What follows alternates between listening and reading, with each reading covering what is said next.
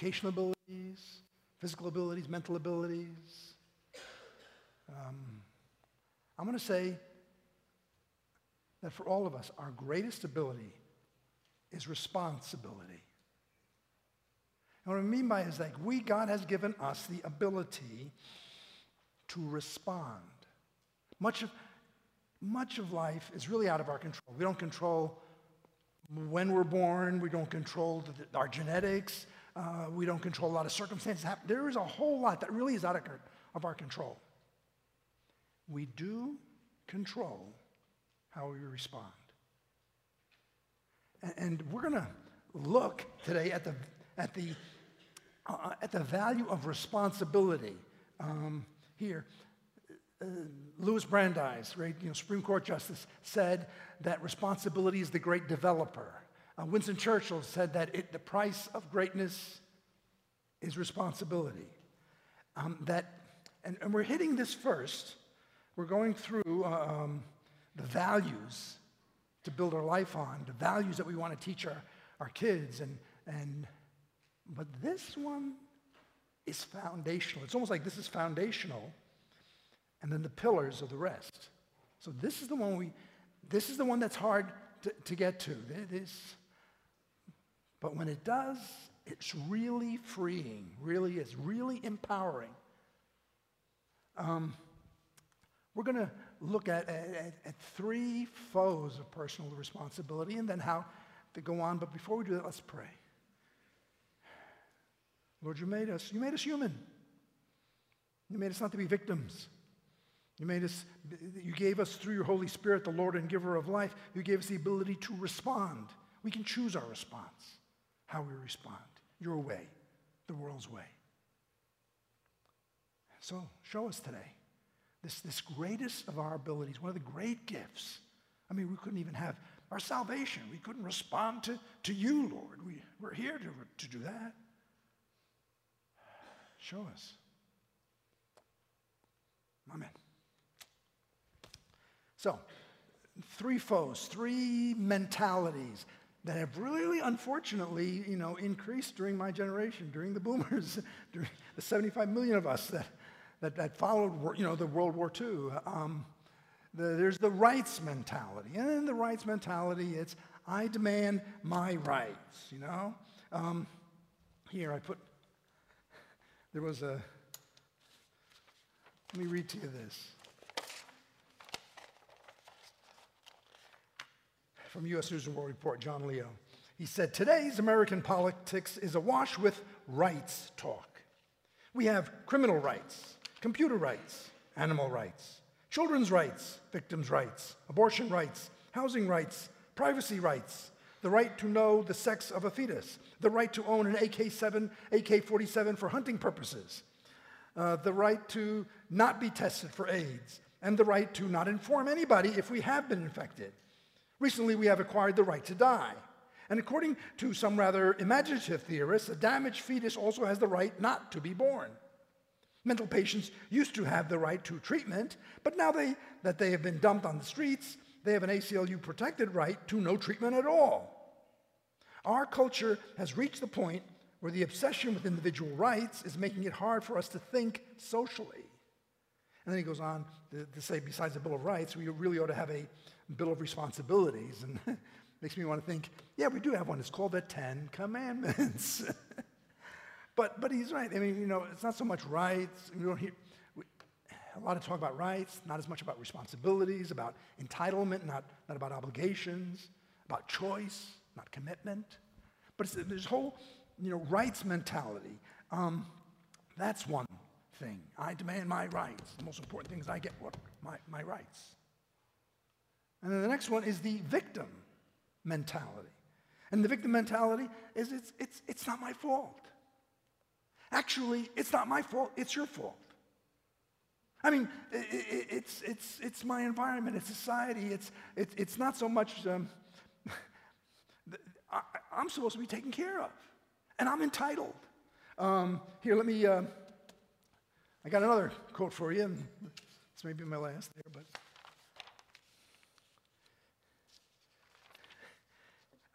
it's from the book of The Nation of Victims, The Decay of American Culture.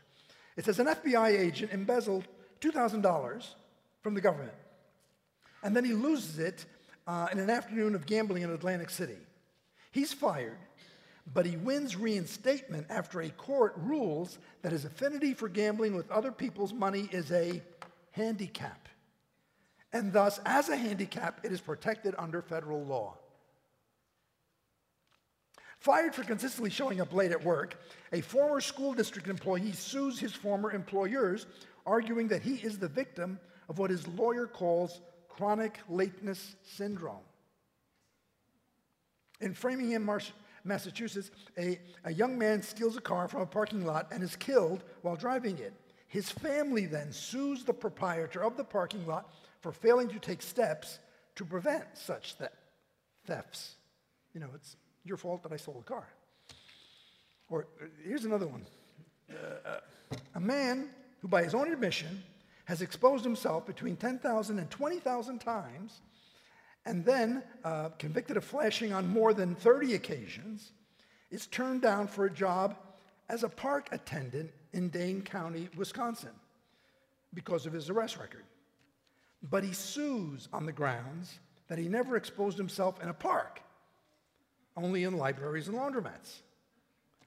The Wisconsin employment officials, ever accommodating to the expansion of human rights, agreed to make an initial determination of probable cause that the flasher was the victim of illegal job discrimination. I'm not going to comment. Number 3, there's the entitlement mentality. It's basically, you know, the world owes me a living.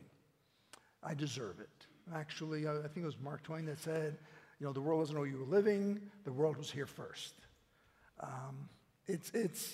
But look, again, look at what God says. He says, live a life with a sense of responsibility. And again, responsibility here means our ability to respond. We're not just helpless. We're not just formed by everything around us. God, the Holy Spirit of God gives us, as human beings, we have the ability, otherwise you cannot be held accountable before God. We have the ability to choose our response. And he goes here, not as those who don't know the meaning of life. By the way, this is crucial. It says, sense of responsibility, understanding. You can't get the meaning of life without this. You can't get anything else without this. This is key. But as those who do. So, let's look at why.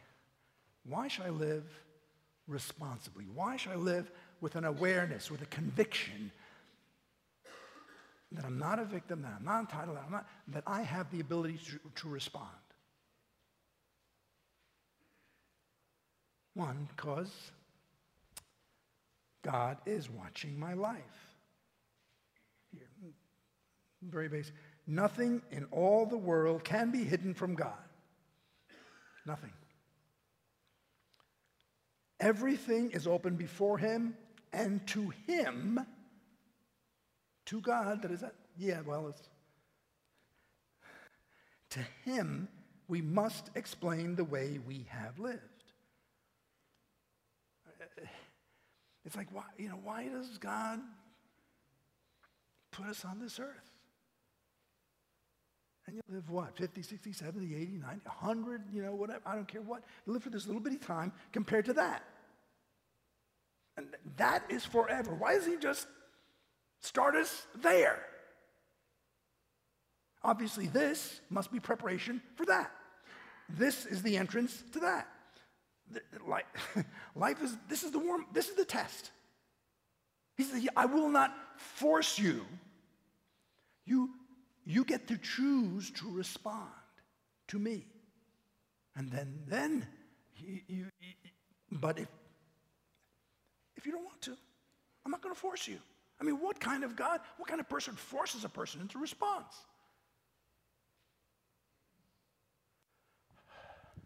Look,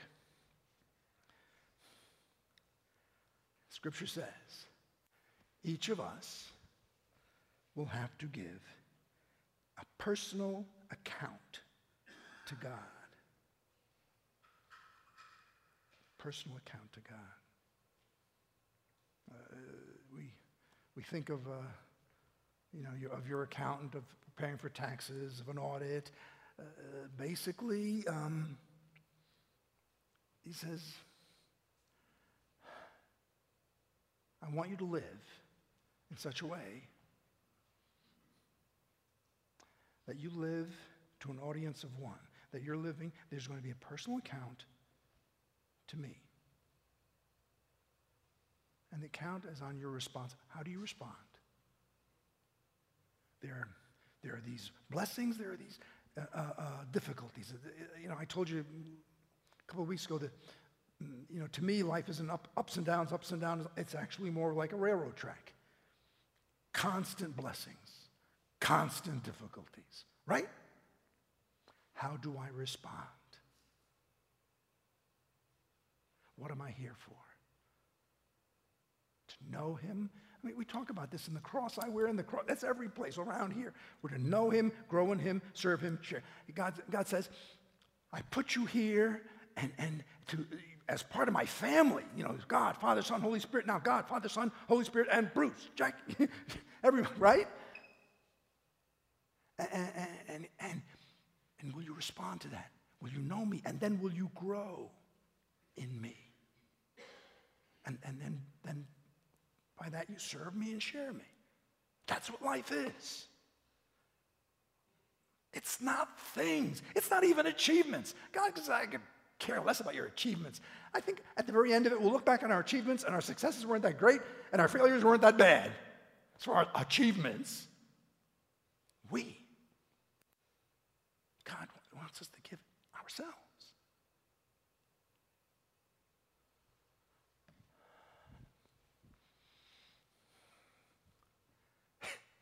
Daniel Webster said, the most important idea I ever thought was the day I realized that I am personally and individually accountable to God for how I lived.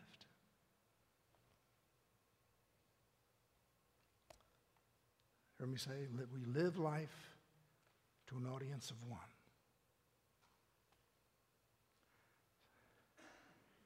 Or this one, God knows everything.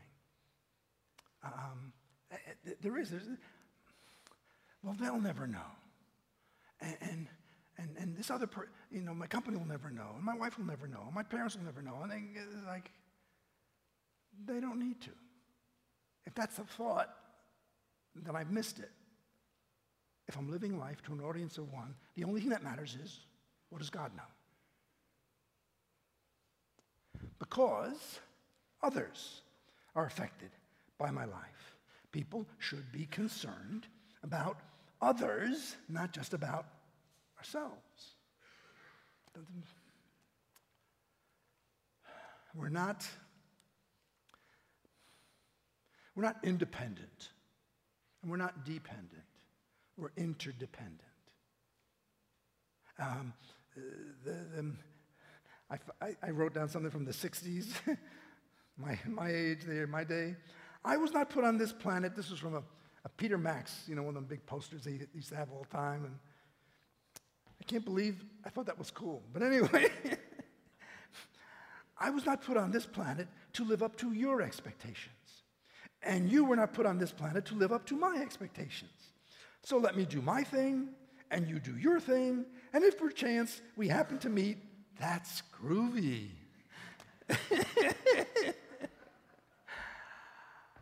But that was the reaction to the builders. That was the reaction to those who fought World War II, who saved, the world from fascism, and then there's like, no, I'm not here for you're not here for mine, I'm just going to do my thing. I think it was an old Billy Joel was, I don't care about, it's my life, I did it my way, was Frank Sinatra, I've got to be me, same thing. I mean, all these songs that were saying it's me, it's all about me, it's just, and it's like, oh. It's, some people wanted what,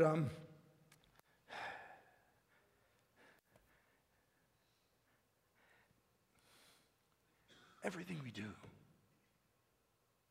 if it affects me, if it changes, because it changes me, everything I do. good or bad. And so even, so then it affects me. So then by that, it affects my wife, it affects my kids, it affects everybody, it affects my church. We affect each other.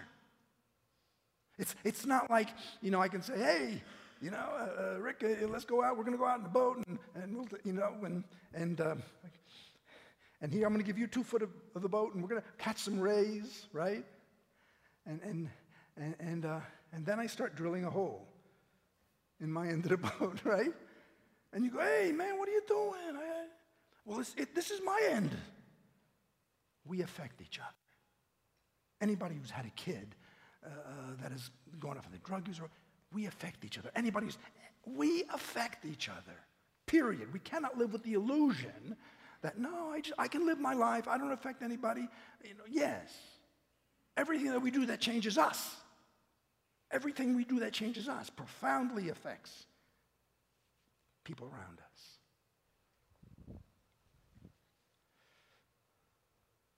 Because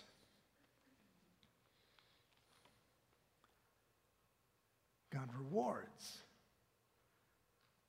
responsibility.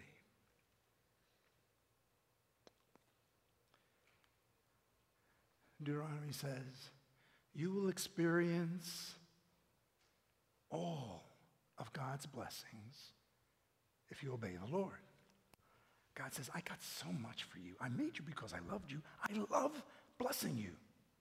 I love it. It's not hard for me.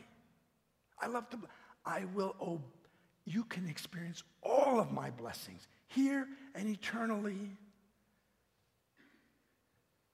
if you're responsible. If you know I am responsible to respond to everything you've given me. Jesus taught this over and over again.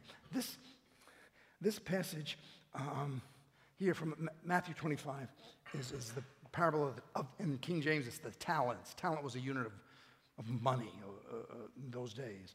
And he said a master goes and he says he gives, he's going on a trip and he gives one man 1 talent, 1 bag. Let's call it a bag of gold. One talent of money, and then the other man 2 talents of money, and the other person 5 talents of money. And then he goes away on a trip, and he says, I'm going to come back, use it. Well, the one who, he comes back, and the one who had been given 5 talents responds and says, Master, you gave me 5. I went and I invested this. Here are 5 more. And the master says, well done, thou good and faithful servant. You will be given in charge of come and share your master's happiness. Then the one with 2 says, Master, you gave me 2, and here are 2 more. He goes, well done, thou good and faithful servant. And then the one with 1 says, well, here's your talent back. I know you are a hard man, reaping where you have not sown, and so I hid this talent. And the master goes, you wicked, lazy servant. You could have at least put it in the bank where it could throw him into outer darkness where there is weeping and gnashing of teeth. And then he says here, for those who use well what they are given, even more will be given.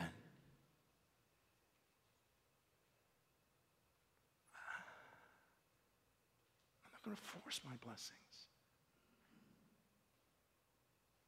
And it's not that, it's what do you do with what I give you? And again, the thing is, it's not accomplishment. It's here. What we're growing in our children is character. What we're growing in ourselves is that. In the Bible, one of when it comes to the question, how can I live more responsible? I've always loved the wisdom literature in the Bible, both Old Testament and New Testament.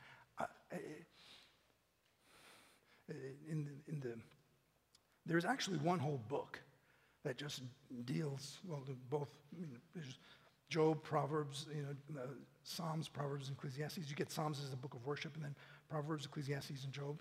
Anyway, are the wisdom books, and in Proverbs, there's 31 chapters. You can read one every day. They have the proverbs, the maxims, how to live responsibly.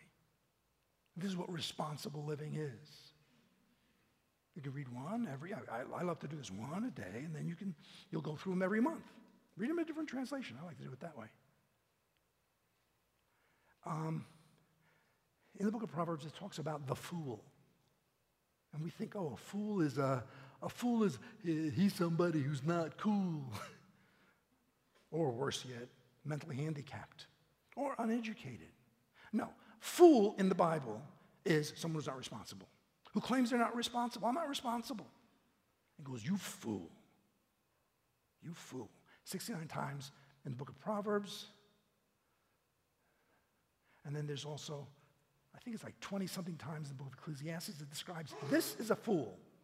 This is a fool with their money. This is a fool here. This is a fool there.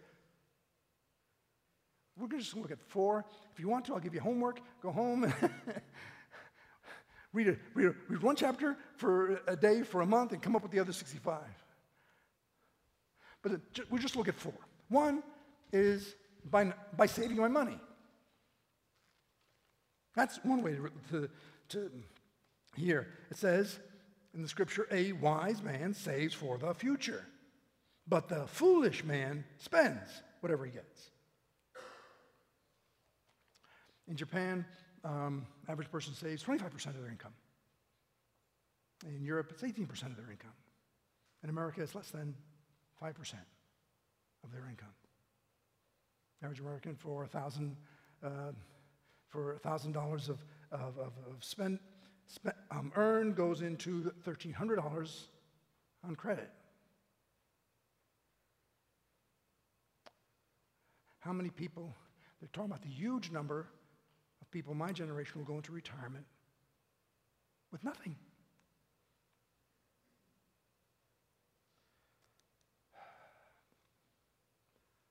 A fool thinks only about having a good time now.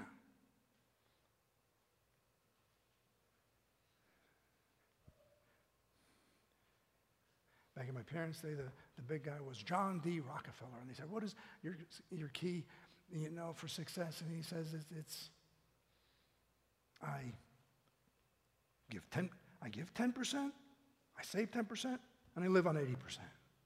I mean, that's a good start. But it's the old thing that parents, they did with me. Okay, Richie, Richie, here's your 3 boxes here. You got 3 little banks. Boom, boom, boom. This is 10%. Here, this is the box. That's the tithe. We give you take 10%, you put it over here. That's for God. That's the first thing. The Bible calls it first fruits. Then here's another 10%. You save that.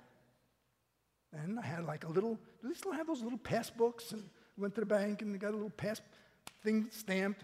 I don't know if they, and then here's 80%. You can do what you want there. 10, 10, 80. It's not a bad starting point. But it's there. It's like, no. This must be handled responsibly. My first thing is I respond to God, always. I always respond to God first. Because it's from Him. It's for Him. In those days, the tithe was burned at first. But it was like, no, the point was not, because I don't care for this, burn it. I want you to respond. And then here, save. And then here, spend in love. How would you rate yourself? Plus, minus? Second would be by controlling my reactions. We talked about this. Just earlier I was saying that what happens to us is not our responsibility. When, where, how we were born, it's beyond our control. How we respond, how we react is. Here, Scripture says a fool expresses all his emotions, but a wise person controls them. Expresses. How do we express it? Jesus said people responsible for every careless word they said. Ooh, I wish that wasn't in the... But Jesus, how can he hold me responsible if I can't help myself? You make me mad. You made me say that. And it's like Jesus would go, grow up. Nobody made you say that. That's why I'm responsible. You're responsible. Here, Apostle says this, don't let evil get the best of you, but conquer evil by doing good. That's what Jesus meant when he talked about turn the other cheek. He said, okay, I cannot control maybe the person from striking me. I can control my reaction. And it should be I fly off the handle. When Jesus cleared the money changers, he was jumping off the handle. That was very deliberate, very controlled. It wasn't that I just got so mad. No. I can control. That's what God's Holy Spirit's about.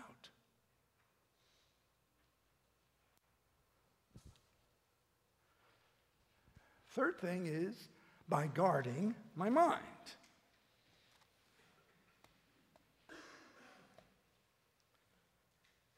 As a man thinketh in his heart, so is he. Here. It says, a wise, Martin Luther is very famous for saying, you can't keep the birds from flying over your head, but you can keep them from building a nest in your hair. In other words, there's stuff, that just comes to me. I mean, it's not my fault. It just, God can put a thought in my mind. Great. God, Satan can put one. I can come with, it can just, come from, that's one thing. It's like obviously we're not responsible for that. But of course, what I deliberately allow into my mind, that's a different story. What I allow in through the eye gate and the ear gate, that's a different story. Here it says a person is hungry for truth. A wise person is hungry for truth, while the fool feeds on trash. There it says there's two paths. There's stuff that's the truth. And a person who's wise, the person who's responsible, the person is like, I'm hungry for this. I want. That's what, that's all I'm doing. I'm just a messenger boy who's just handing you. This isn't my truth.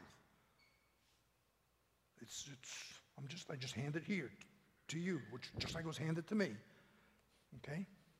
And I'm hungry, and you're hungry, and we're hungry. I'm hungry for the truth. And then there's other stuff that's like, well, there's some stuff that's just plain poison.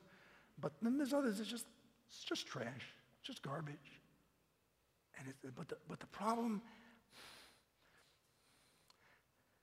it's almost like eating trash or something. There's no nutrients. The body can't do anything with that. It withers. We wither spiritually. We wither in character. We wither inside. It may not be poison, but it's garbage. And the computer saying, GIGO, garbage in, garbage out. And, well, it won't affect me. Yes, of course it does. It does affect us. We can lie to ourselves.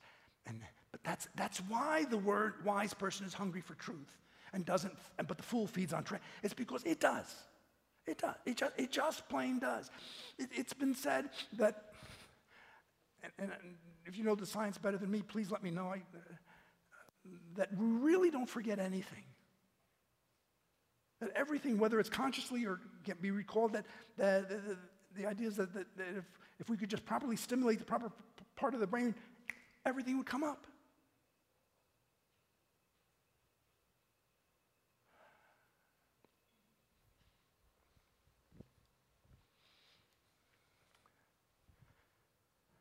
And number 4 is by admitting my mistakes. In Proverbs it says, a man who refuses to admit his mistakes can never be successful in any area. I can't be successful as a pastor if I don't admit my mistakes as a pastor. I can't be successful as a husband if I don't, admit my mistakes in the past in my 49th year of marriage. It's like, as a father, as whatever else, if I refuse to own it, I'll never be successful. But there's a great but here. But if he confesses and forsakes, he gets another chance. The word confess. Confess is I've said it many times. We have confession every single service. It's so key to everything. It's where I adopt the same mind. I get the Jesus mind. Metanoia is the word repentance. It means change. Metanoia, mind. It's okay, confess, say the same thing. It's okay, God, I'm looking at it your way now. Before I didn't admit it. I blamed somebody else. I said, but now I see things, I'm looking at it your way. Now I'm agreeing with you. Now I have your mind. And God says, that's it. You get another chance.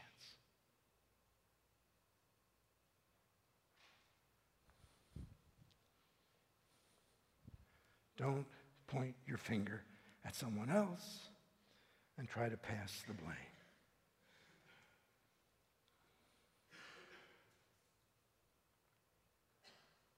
I'm not even going to comment on that one. But this last one. Now, all of us have fallen short. Yet God now declares us not guilty if we trust. The word faith, trust. It's if we lean upon, if we depend upon, not if we know about. It's this commitment to, okay, I want to, like what we say here, I want to know you and grow in you and serve you and share. I get it now. I get it. I didn't get it before. I get it. They're wrong. That's the broad path that leads to destruction. This is the narrow path. I'm going to trust you. We call him Lord. What does that mean? Leader. I follow. We're not called thinkers. We're called followers. We're trusters. That's faith. If I trust Jesus, who freely, generously, I'm not holding, there's nothing more that he left everything to just wipe away our own stupidity, to give us everything. Let's pray. Jesus, you are our wisdom. You are